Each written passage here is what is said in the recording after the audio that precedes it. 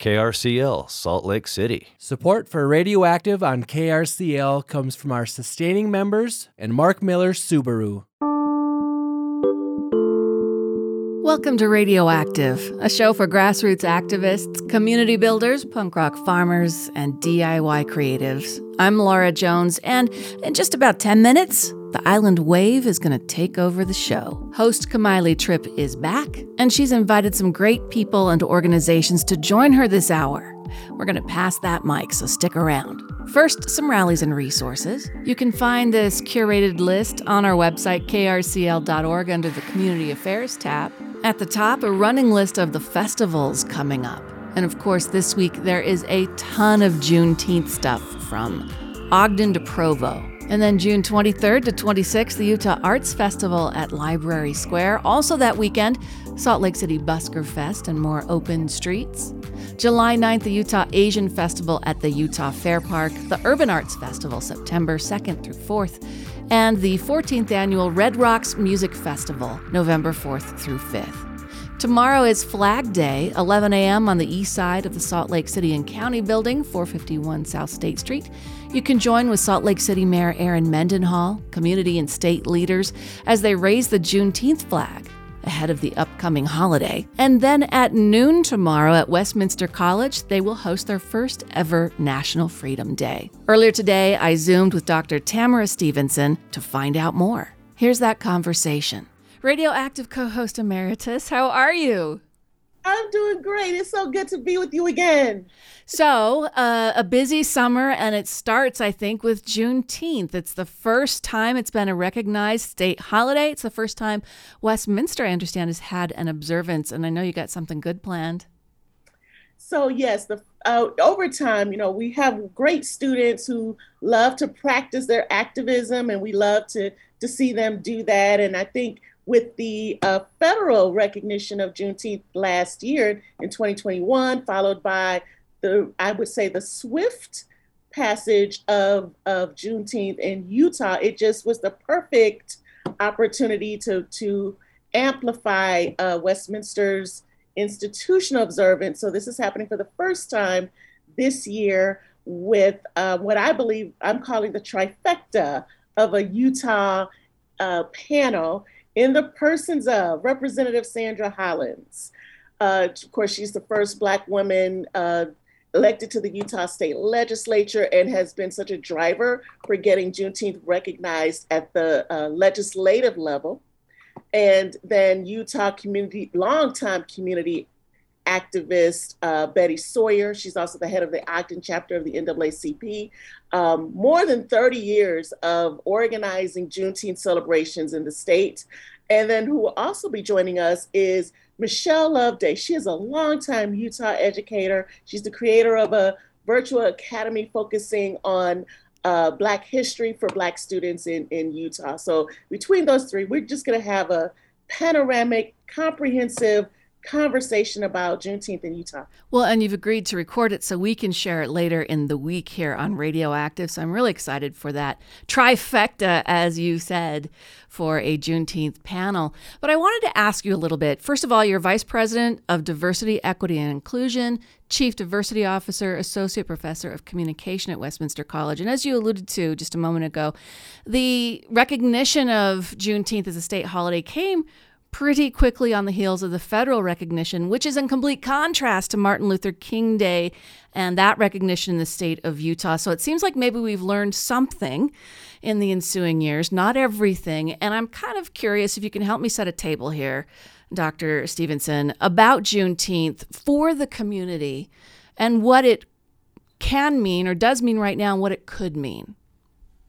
So I think when it comes to certain holidays or all holidays, right, there's some significance in remembering and celebrating and honoring. And I think for a holiday like Juneteenth, first of all, it's the first federal holiday designated since Martin Luther King Day in 1983. So clearly the federal government does takes a while to really commit to establishing a holiday. And then for this particular holiday, I think it's a sign, it's a signal of our country coming into greater awareness about our history. Juneteenth is not just a Black holiday. It is an American holiday that it included and involved Americans involved in these rather, how should I say, tragic, intense times in history, right, that continue to shape how we function today. So this is an opportunity to become more aware of our country as a whole, kind of where we have missed doing right, but now we can continue to move forward to honor humanity in all of these ways. So it's not just you have to be Black to celebrate the holiday at all. It is an official American holiday. It always has been, but now we can celebrate it with some togetherness and an appreciation for where we come. We had Natasha Cadet on the show last week from Solidarity for Justice and the Juneteenth party that they're throwing on Juneteenth down on 6th West by the Trap on the same day as Father's Day. That's a nice coincidence, isn't it? A little synchronicity. That Juneteenth this year falls on Father's Day or vice versa. But she was talking about how, National Freedom Day has a great ring to it, but the story is that it was 2 years earlier, I believe, that Black people had been freed, the Emancipation Proclamation, didn't get to Texas until then. So how do I celebrate that, and how do I resist the mattress and car sales aspect of American holidays? That is a much deeper conversation. Let's unpack it. Oh my goodness. So I have to answer that question by going back to the declarations that Coretta Scott King made in the early 1980s when her husband's holiday was being established. And she called it then, it's a day on, not a day off. Sure, there are the official kind of corporate paid holidays kind of thing, but it wasn't that you just kind of go home and sit around, right? That you actually engage in service, which is what Dr. Martin Luther King did. And yet it didn't take really long to do exactly what you talked about for corporations, for this capitalistic country we live in, to want to monetize the day. What I would contrast that with is that there are some holidays that would never happen.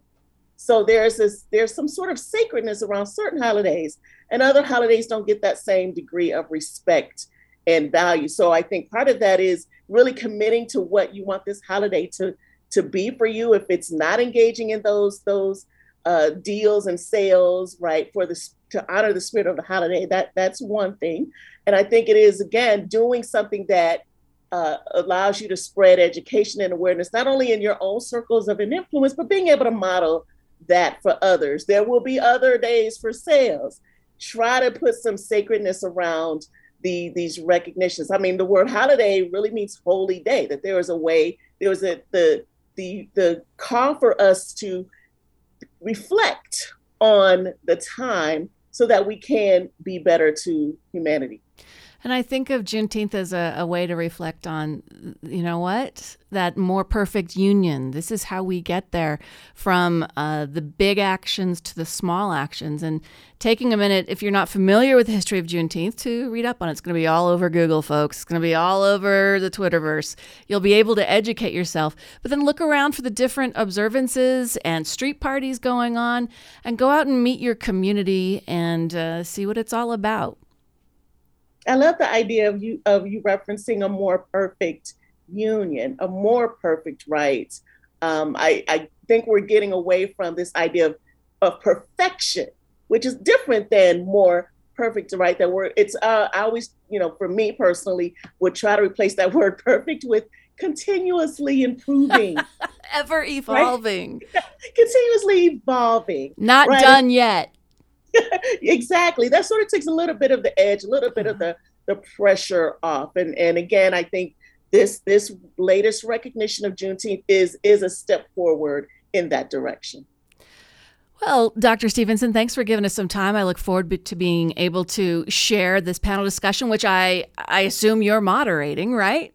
I will be moderating, although I did try to get out of it, but to just share the wealth, right? But I think I'm too excited to pass this up. So with this panel of amazing women, I'm going to take advantage of this opportunity to share. Dr. Tamara Stevenson from Westminster College. Check tonight's show notes so you can figure out how to join Dr. Stevenson for National Freedom Day at Westminster College, as well as all of the items I spoke about and what's coming next with Kamali Tripp. It is an Island Wave takeover starting right now. Aloha Salt Lake. This is Kamali Tripp Harris, your host today. We are taking over KRCL Radioactive with our show, the Island Wave Podcast. I'm going to share some information about some events coming up and a couple of organizations that I belong to. We are going to reconnect with Jakey Ciolo and find out about his trip to DC. But first, this is some throwback by Spawn Breezy, Lo Uo Moni. This is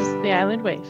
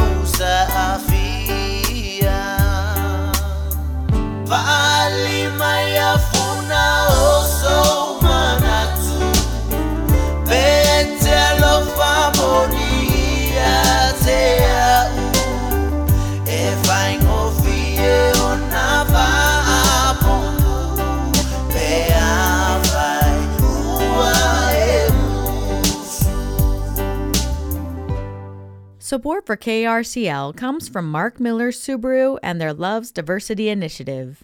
Mark Miller Subaru is a proud community partner of Project Rainbow, spreading love together this Utah Pride Month. Learn more at projectrainbowutah.org or markmillersubaru.com. Rock Camp SLC's first summer showcase is just around the corner on Saturday, June 18th, 2 p.m. at the Commonwealth Room. 12 bands perform original songs created in just 5 days. More details at rockcampslc.org. Aloha Salt Lake. This is Kamali Tripp Harris, your host. We are going to reconnect with Jakey Ciolo and find out about his trip to DC. Aloha, Jake. How are you? Good. You went to the Asian American, Native Hawaiian, and Pacific Islander Heritage Month celebration at the U.S. Department of Interior in D.C. Yeah. That's so exciting. Congratulations. What was Thank that you. like? It was amazing. Ever since like 2020, that's when I decided I wanted to be in like the politics realm. That's when I decided I wanted to run for office.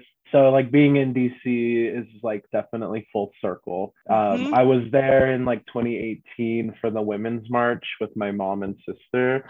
And I remember being like, I'm going to be back here for work. And so I was. Sure enough. But yeah, it was amazing. There was a lot of beautiful AAPIs and like amazing people doing amazing things. A lot of them doing things with nothing. A lot of them doing things with like a lot of money. Wow. So it was great. There was just all different levels of like, there was grassroots, there was like corporate, there was like the staff of legislators, stuff like that. But it was amazing. Did you get to hear Kamala? Yes, speak? yeah. So we weren't in the room where she spoke, but we got to watch. Susie and Simi, they were in like the formal banquet. But we were in the Apex Lounge, which was so fun. They had like video games and a buffet and like a bar. Ooh, I'd rather be there. There was people leaving the banquet to come into the lounge. But yeah, it was great. We networked a lot. I probably got like 20 business cards on just like how we could collaborate. Super fun. And Kamala, I thought her speech was very good. That's awesome. I love the pictures you posted. You were so well dressed. Oh, thank you. Yeah, our friend Connor, he actually won the HBO show called Full Bloom. Oh. It's like Project Runway, but for flowers, but for floral. So he's the one that made our hakus, is that what you call them? Yes. So we had like a HBO star. He made them for us. Oh, wow. Yeah, we really wanted to show up like in our cultural attire. You know, out of like the 2,000 attendees, there's probably 15 of us that were NHPI. So we really wanted to show up, but it also like made us a little angry. Not angry, but we want to see more of our people in those spaces. Yeah, motivation angry, right? Like to take action. Right. Yeah, like there wasn't any NHPI speakers. Thank you. So what was the overall message from the speakers? What is it that they want to focus on for our Asian American, Native Hawaiian, and Pacific Island people nationally? A lot of it I thought was like building generational wealth. There was a lot of entrepreneurship like being pushed.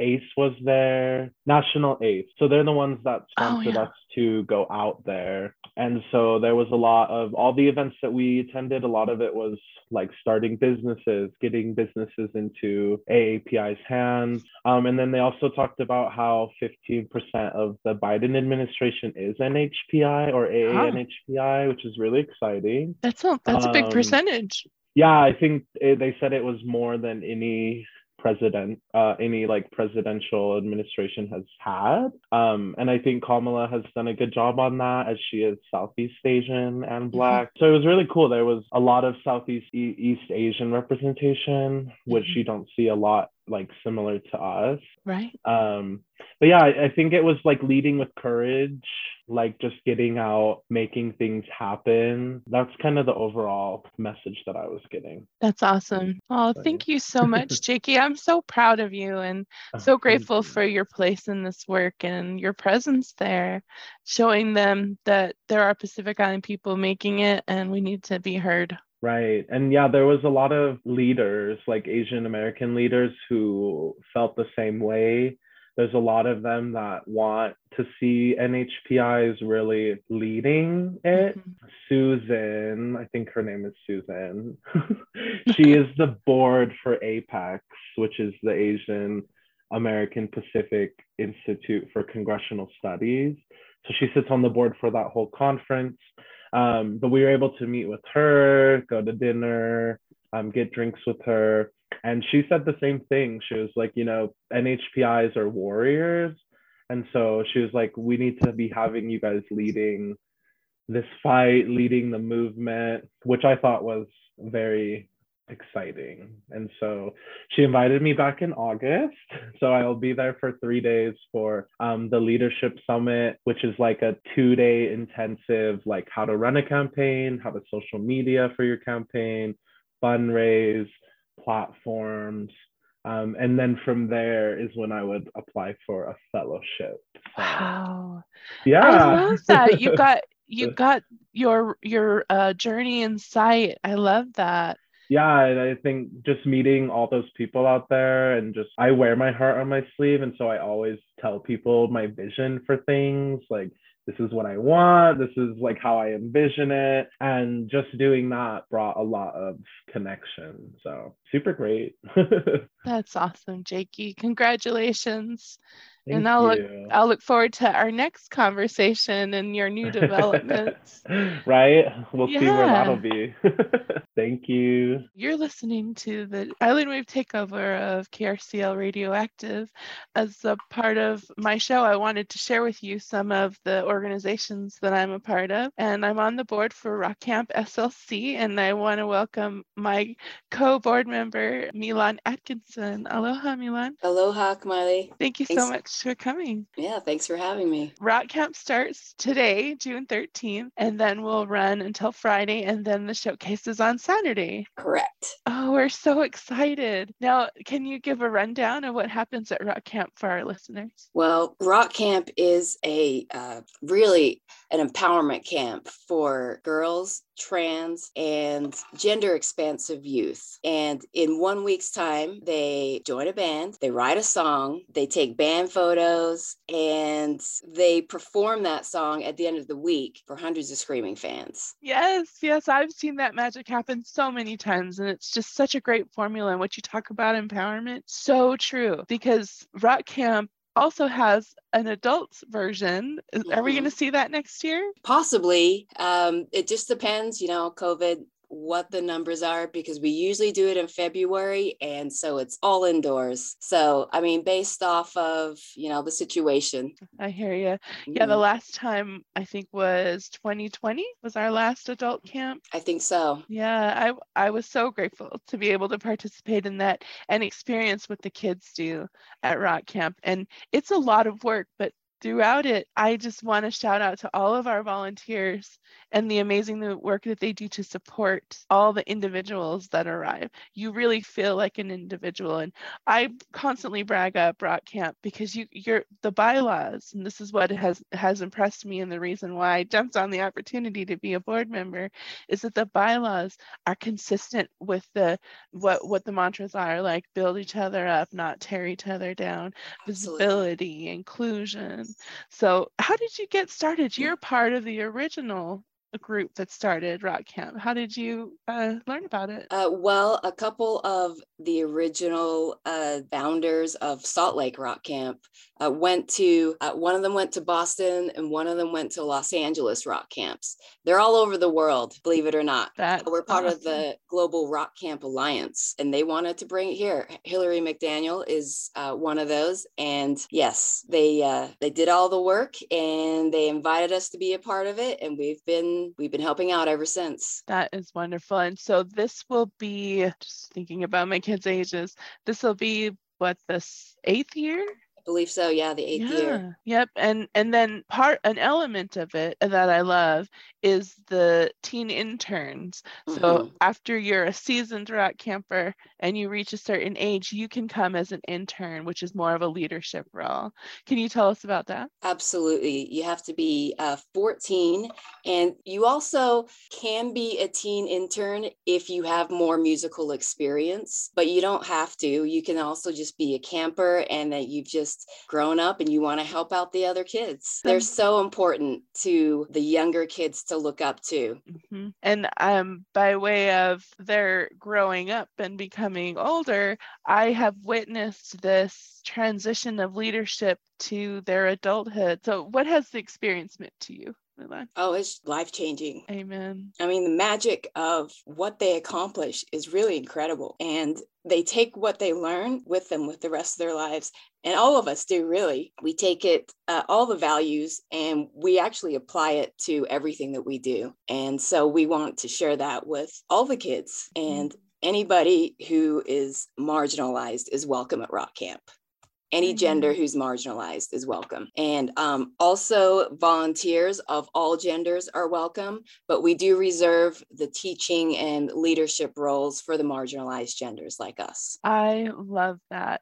It's really a great place, a safe space for that creativity and healing, because parts of some elements of Rock Camp that I love are workshops. There's writing workshops, there's open mics, there's tiny lunch concerts where local bands come in and give us a taste of what it's like to be a rock star. And then they give us advice and we're able to ask questions. But one element I always share with people when I'm sharing about Rock Camp is that we're teaching these kids how to be good concert guests. Exactly. Yep. That's important too. Being a good audience member is so important. And that is a big part of what we do, especially at the tiny lunch concerts. Yes, I love when the band comes out, everybody gets up and goes to the front of the crowd, and you do not have a conversation. No, right, conversations are in the back of the room. That's right, away from the front of the stage. And I cannot believe I've sat in so many different music venues in Salt Lake City, hearing people converse right in front of the musicians. It's like very rude. It is, and it's everywhere. It's not just Salt Lake City. Yeah, right, right. And I mean, chalk it up to having a little bit too much to drink and forgetting your place, but rein in your friends, honeys. it takes a lot to be brave. And that's It what does. another element I love about Rock Camp is that develops your courage to shine. It does. It definitely helps you do that. Maybe one day I can be a camper too. Yes. But right now, I do all of the production side of camp. Yeah, let's talk about that. So your official role, you're not only a board member, but you also do some a role during Rock Camp. What is that? I'm the production director, so I am in charge of all the audio and technical things, and also some lighting and those fun things like that. Yeah, and we also see you behind the camera. Oh yes, the camera as well. That's part of it. Yeah, and I want to just brag up your work with Talia Keys, your partner, Oh, and thank you. in developing the music videos. Oh, Mhm. I have to say my favorite was Born in the Light from this Oh. new released album, Lessons. I was like a teenager with that thing. I'd listen to it over and over. My family was like, "Are you going to listen to this again?" I'm like, "Yep." And the video is just so gorgeous in our beautiful landscape of the desert in Utah. Yes, well, Moab's our home away from home. So, Yeah. and Talia wrote that song in Moab. So we figured it was the perfect scene. And there's no shortage of beautiful things to look at in Moab. I know I've seen your photos at the Salt Flats and in Moab. And yeah, that was just a beautiful landscape and beautiful video. The fire at night. And you guys just have to watch it. And I hope it's okay with you and Talia, but I'm going to play that on this episode today of Radioactive. Oh, of course. Thank you. Yeah, and hopefully she won't mind. She's also a DJ here. She won't mind. Yeah, great. What's next for you, Milan? I mean, you do so much in our community for our youth, for our families. I'm just so grateful for you. Well, what's next on the agenda is a documentary for Rock Camp. Oh, yes. Oh, yes. Man. I was able to get a grant from Project Rainbow to help me pay for a filming crew to help film it with me. So very excited. I love that. It's definitely a great formula. It's a wonderful place for parents like me who have rainbow children so that they have a place to be. It's so accepting. I'm just so proud. I couldn't say enough about it. And I'm so grateful to be on the board with you. Oh, let's talk about where you're from. I was born in New Zealand, but I did grow up in Bountiful. So I do consider myself a Utahn. Yes. That's wonderful. Yes. And your family is here as well. They are, yes. Half of my family is here, but yes. That's wonderful. I'm so glad to have that connection with you that we're both islanders. I know. Well, this is the land of our ancestors. So I'm glad that we can, do our thing here. Amen. Return to the land of our ancestors. So true. So how can the community get involved and support your work at Rock Camp? Well, we have our showcase on June 18th, Saturday at the Commonwealth Room in Salt Lake City. And the doors are open at 1 p.m. and the showcase starts at 2 p.m. And it should be about an hour or so. And it's a great place for fundraising and supporting the kids. Thank you, Milan. And thank you for stopping by today and chatting with me. The kids who want to join Rock Camp, how can they get involved? And is it too late to apply for the next session? No, we still have availability for our second session. It's going to be at East Hollywood High School this year. And you can go to rockcampslc.org and just apply. Wonderful. And can we just talk about the fees? What if we can't pay? It's based on a sliding scale. We don't ever want to deny a child or any camper access to camp based off of, what available funds that they may or may not have. We want everyone to come to camp who wants to come. Great. Thank you so much, Milan. I really appreciate you and look forward to seeing you. Yeah. Look forward to seeing you at Rock Camp. I look forward to that as well. Mahalo. Mahalo. For more information about Rock Camp, go to rockcampslc.org. Here's my current favorite from the Talia Keys, featured on the Lessons album, Born in the Light. You are listening to the Island Wave Takeover of KRCL Radioactive.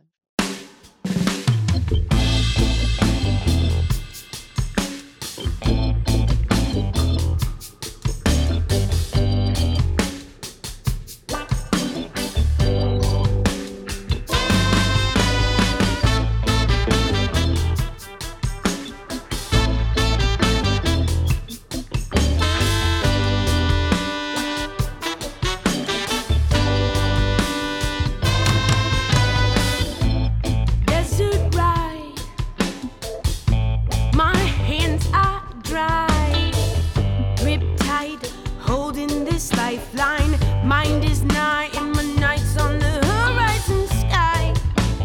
Stars expanding through the air. Ooh. And the lights guiding a mysterious urge to howl at the moon.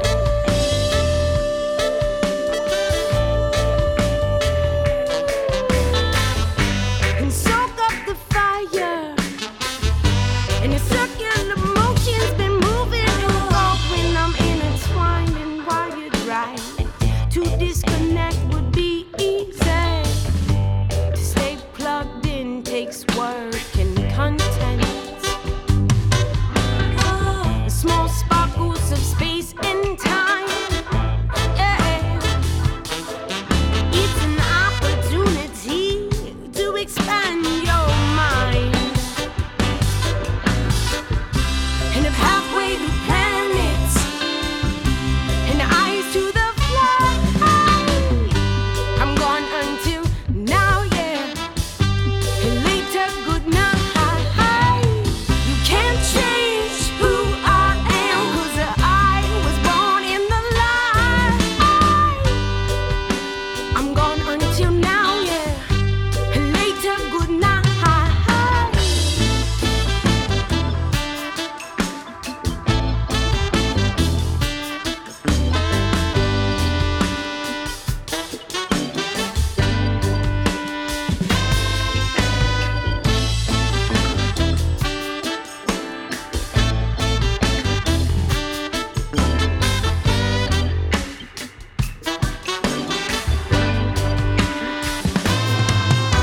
I'm traveling and moving on and pushing through. Each day a new experience, and every day I get a little more patient. Hello, hello, how are you? How are you? I've been doing fine myself, but it's not always that way, not always that way. But you see, I'm breathing air, and at least I care. And some days that's enough, and some days that's enough. You see, my heart is still beating live, and my heart is beating live. And some days that's all I've got. And you know I feel good enough, and today I feel good enough. And some days I'm not. And the pathway to planets, and the eyes to the flies. I'm gone until now. And later, good night. You can't change who I am, 'cause I was born in the light. Yeah. I'm gone until now. Later, good night. KRCL's annual record and CD sale will be making its triumphant return in 2022. We're planning something special, so stay tuned. But in the meantime, we'll be taking donations of your gently used, tremendously loved, but slightly neglected records and CDs. If you can let go, we can make sure those treasures get their way to the next music lover in line. Donations are tax deductible and will help power your community radio station, 90.9 FM KRCL. If you'd like to donate, reach out to me, Eric P. Nelson, at recordsale@krcl.org for details. See you soon. You are listening to the Island Wave takeover of KRCL Radioactive. Now I'd like to introduce you to Denise Coley of Denise's Polynesian Creations, LLC. Aloha, it's nice to meet you. You have a fashion show coming up, and this is with the Utah Pacific Island Heritage Month? Yes. They asked me if I could do the grand opening for the festival, if I could do a fashion show. Friday, July 29th from 6 to 9. Uh-huh. So what kind of fashions are we going to see? What was your inspiration? My inspiration, my grandma. As a young girl, I always performed Polynesian dances, and she would always make my designs, like design my costumes and that. Yeah. And for every performance, she didn't want me to wear anything twice. So I would watch her and then I would like pick up and have my own ideas. And like when I go to like weddings and that, and I see other girls performing or guys, I would have my own vision of how I would design something. As I was growing up, I started designing stuff, and my grandma would watch me, and she would correct me on stuff. And when I would give her ideas of what I do, and when I would show her what I do, she was just amazed at how I come up with these ideas. I don't sketch them out or draw them out. Once I have it in my head, I just start doing it. And if I know that something will be wrong, I know how to correct it. And so I started doing those kind of designs. And as time went by, I mostly got into doing stuff with feathers, all different colors and that. And I guess that's why my work is so unique, because I'm the only person that creates and designs those kind of costumes for girls, boys, men, stuff for weddings. It's not just like one category. Like I'm designing for like someone that's in a wedding, graduation, birthdays. I'm just looking at the dress on the flyer. It looks like tapa cloth. What kind of material? Oh, it is. It is. That is the tapa cloth, how it's made, from the tree bark, of the trees, before it is actually designed with the Tongan traditional ink on it that turns it into a ngatu. I have this dream that one day a native Hawaiian or Pacific Island actor will be on the red carpet in tapa cloth. Wouldn't that be amazing? That would definitely be amazing. I see a lot of them, but it's like what they've done is they've just like cut out the ngatu, because it's it already has the printed designs on it. But when I took my picture, I just wanted something simple, natural. So that's why I just wanted the plain tapa cloth. It's powerful. Then I designed it into my own little cuckoo design.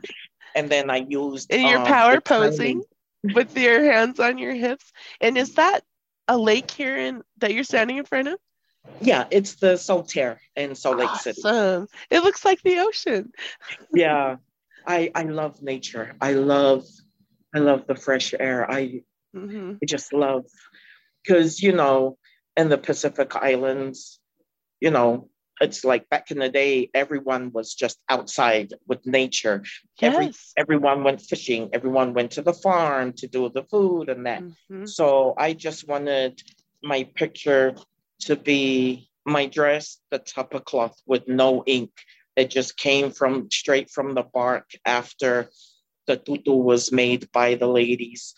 And then I made my outfit, the little feathers, the tiny little ones that you would see Tongans, Samoans use that on the fine mats, and those are very hard to get. Those tiny very very intricate too. The puleotos, the shells around my neck. Us islanders, we always wear those, like when we're performing or something. I just wanted something within the culture. I just wanted my look to be just simple, but it shows out what I'm wearing, and what I'm standing on is the ngatu. So I'm wearing the bark tree that's being made by the woman, and then what I'm standing on is the outcome of what the ngatu looks like after the art has been, after the designed the ngatu, and that's what I'm standing on. I love that. The fashion show is called Goddess Within. Because how I felt since I was a little girl when I would when my grandma would design all my costumes and that. When I designed something for someone, that's how I want them to feel. I want them to feel like they're the most beautiful person, standing there before their performance. And when they perform, not only is their dance so beautiful and elegant, what they're wearing brings out. I've seen girls that are not happy with their costumes and that, they would feel like the most beautiful person, like a goddess, that they're wearing something beautiful, and with their performance, like, it kills the whole thing, Yeah. Like a sense of pride and power. Yeah. I love that. I have so many customers that write me back and say, oh my gosh, my daughter looks so beautiful. And she said she feels so special. And, I tell them, I just hope, I just want people to feel that way. Because when you're performing, it gives you, a lot of people are nervous when they perform. I was never one to perform like I was born like that. No, you get nervous sometimes when you're performing. But when you wear something so beautiful and elegant to dance in, it's like, it gives you more power and strength. Like, I'm not nervous. I'm wearing something beautiful. So I'm going to go stand on stage and represent my dance. And I hope people love what I'm wearing. Yeah. And so far, I just love it when people write me and, say that their daughters look so beautiful. Yeah. And they loved what they were wearing, and now they're saying they want this color, they like that design when they see your page. Oh, that's awesome. So they come back for more dresses and more designs.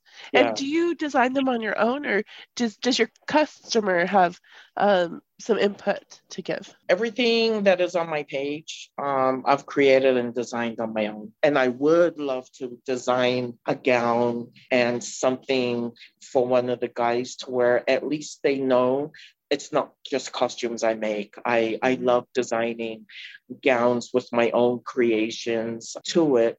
They'll have a good idea that maybe if someone would like me to do a fashion show in the future, those are other stuff that, I also do. Great. Well, congratulations. I'm so excited for the fashion show and the beautiful designs that you've made.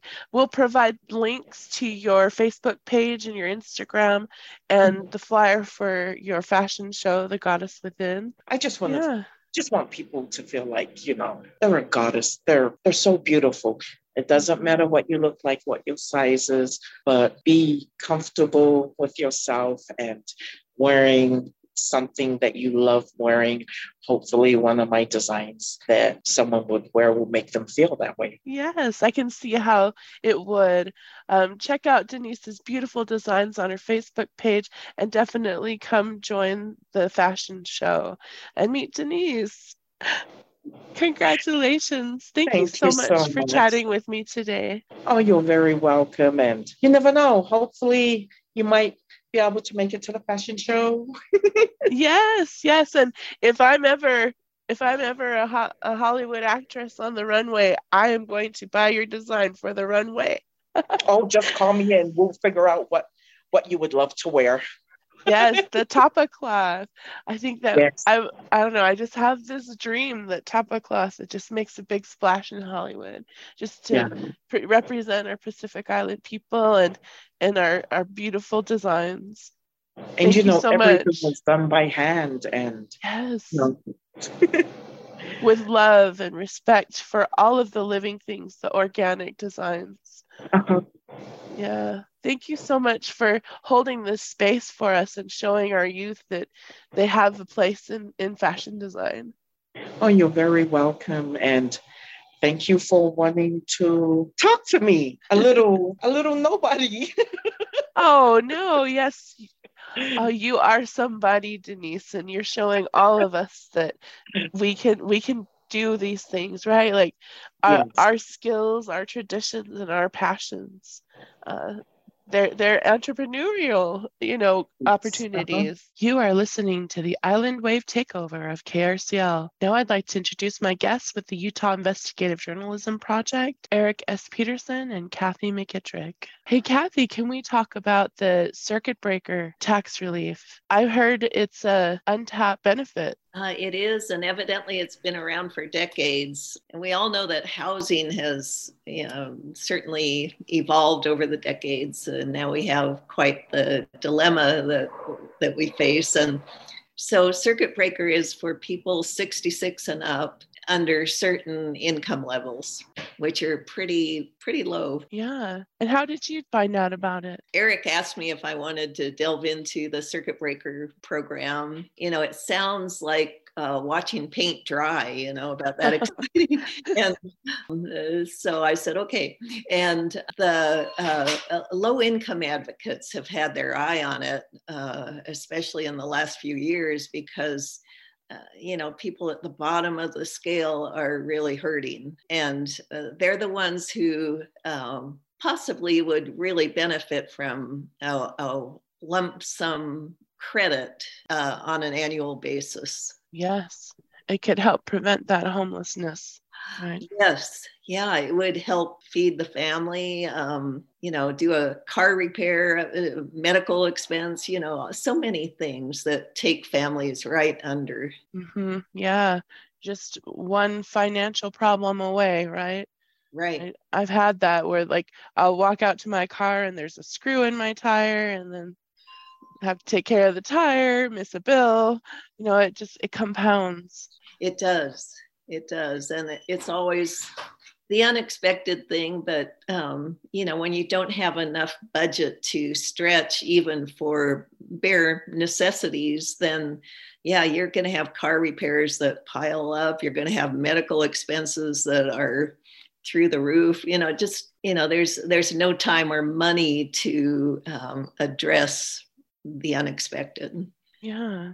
And so in your investigation, what were the key points that you found that everybody should know about the circuit breaker tax relief? The key points are that basically there's no dedicated personnel or budget to get the word out about circuit breaker.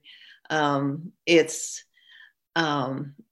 application process is unwieldy, so people need assistance with it. And that's very hard to come by. And especially if you're low income, there's the way that you get the credit is through filing your taxes.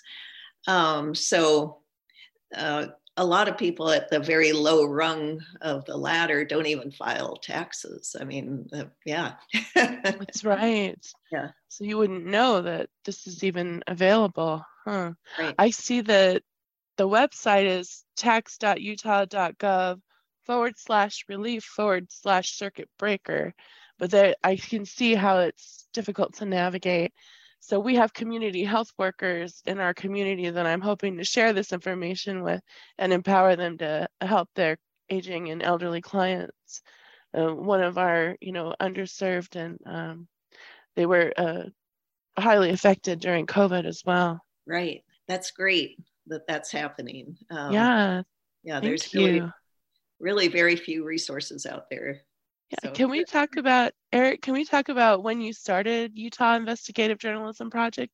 What inspired you to do that? Yeah, sure. I worked for, 8 years or so for the Salt Lake City Weekly.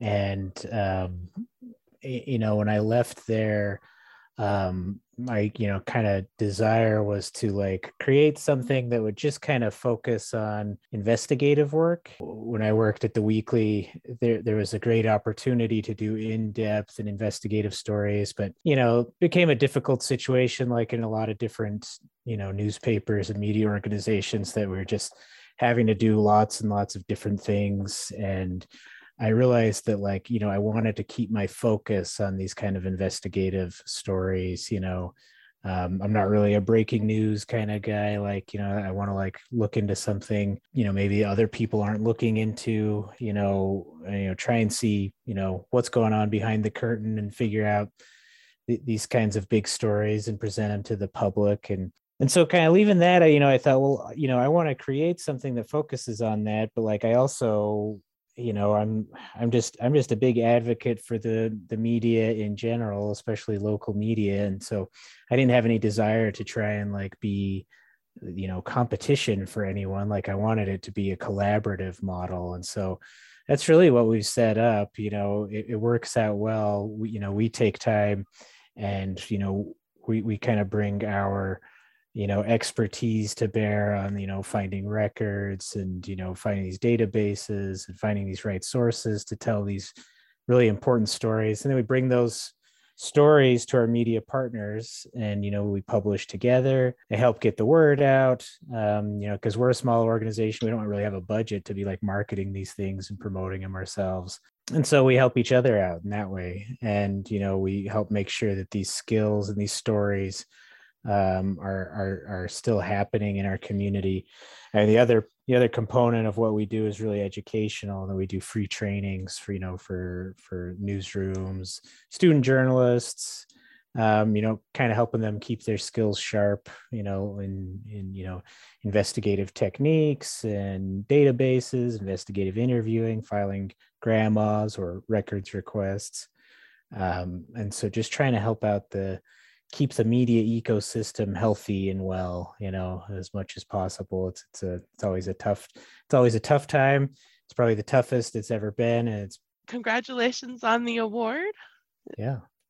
So can you tell us about that? Yeah. Well, yeah. So with the Utah Investigative Journalism Project for the SPJ's, the Society of Professional Journalists Award this year, we've gotten an award for public service for the work we did reporting on evictions, and Kathy was on that team as well. And we did a lot of reporting, a lot of stories last year. I think last year it was like 15 stories, and we're really kind of looking especially at one law firm in particular, the Collimore law firm. Yes. And one of the principals, is a state senator. And so they've always been very politically active in like helping write these landlord laws to benefit landlords. And we really, investigated, not only the eviction process, but how that affected, renters, and, exactly how stacked the deck is against them in the legal process. And we were looking at it from every angle, renters with disabilities, BIPOC renters, all sorts of folks. And it was a really rewarding project. And we put out a lot out there to help kind of people understand what's going on with the renting and kind of how to avoid falling into certain traps and things like that. And Kathy is also getting another special honor for kind of this long legal battle she was involved in to get records. I don't know if you want to talk about that, Kathy. The Davis County attorney released basically that they didn't find any criminal wrongdoing in this investigation up here in Weber County of a sitting commissioner. Try to get the records from Ogden City because they're the one who conducted the investigation. And on the third appeal, it finally went to the Ogden City Records Committee, and Eric came up to that meeting. It was a very interesting meeting. We were surrounded by attorneys. The review board, they came out with their ruling the next day, and they said, yeah, you can have the records, and they'll have to redact, some names and that kind of thing, which is to be expected when you have so many witnesses. A month or two later, the commissioner, he had moved on to another post by this time, but he filed this very odd lawsuit with Weber County to block release of the records. It was kind of unprecedented, and there was really no provision in GRAMA that spoke directly to that possibility, because mainly people appeal a ruling when it's gone against the person who asked for the records. That's what GRAMA speaks to directly. That particular case, I had a couple of attorneys from Parr Brown, and they handled that pro bono, and the judge ruled against us. And we were just an intervener in the case. We kind of came in the middle. We were neither the defendant or the plaintiff. So we intervened in that case. And so at that point, my attorneys, who were brilliant, especially when it comes to grandma and to media law, they said, we'd like to appeal this to the state Supreme Court. Are you on board with that? And I said, sure. It's like, oh my gosh. So anyway, and that was a long drawn out battle. And of course, you know, it meant arguing case law in detail that was apropos. And it also meant really knowing grandma and its legislative intent inside and out, which my attorneys are really, really good at. So we ended up getting the findings from that investigation. It's about a 50-page document, and reported on that. But the contents we're still waiting to get. I mean, we're wanting, you know, I've heard there were just piles and piles of documents related to the investigation. So we're still waiting on that. Wow. I'm just astonished at how well they're able to suppress information to the public that way, and that our journalists have to fight with their own lawyers to make sure these stories come out. Right. And a lot of newspapers, you know, smaller outlets especially, they just do not have the resources to do that kind of fight, put up that kind of fight. Wow. Well, thank you guys so much for your place and for holding that space for us, for bringing us information and news. So thank you for the news that you broke, and congratulations on your awards. And Kathy, congratulations on your award. I'm so excited and grateful to be a part of the board. Thank you for bringing me on this last year, Eric. It's been great. I never really considered myself a journalist because I'm looking for individual stories in the community that we don't know about, you know, through my podcast, looking for solutions for our community. And somehow that relates to media and journalism. And I'm grateful that you saw value in that. Yeah. Brought me on.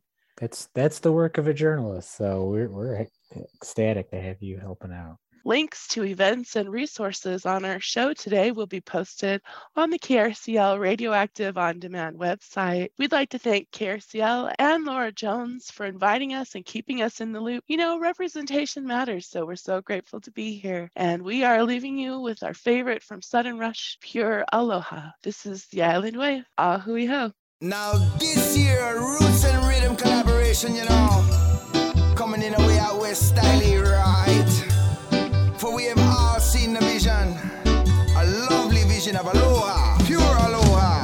Rock to the rhythm in the roots styling, vision of aloha, come when I in with the drum, the bass, the drum come dropping, with the way I wish, and we're never stopping. Can I go one jump when the vision writing, rip on the mic when the good teaching, not a mind, not a piece where they keep sampling, with the pure aloha shining. You just can't say, I suppose it would be wrong. What's in store for today?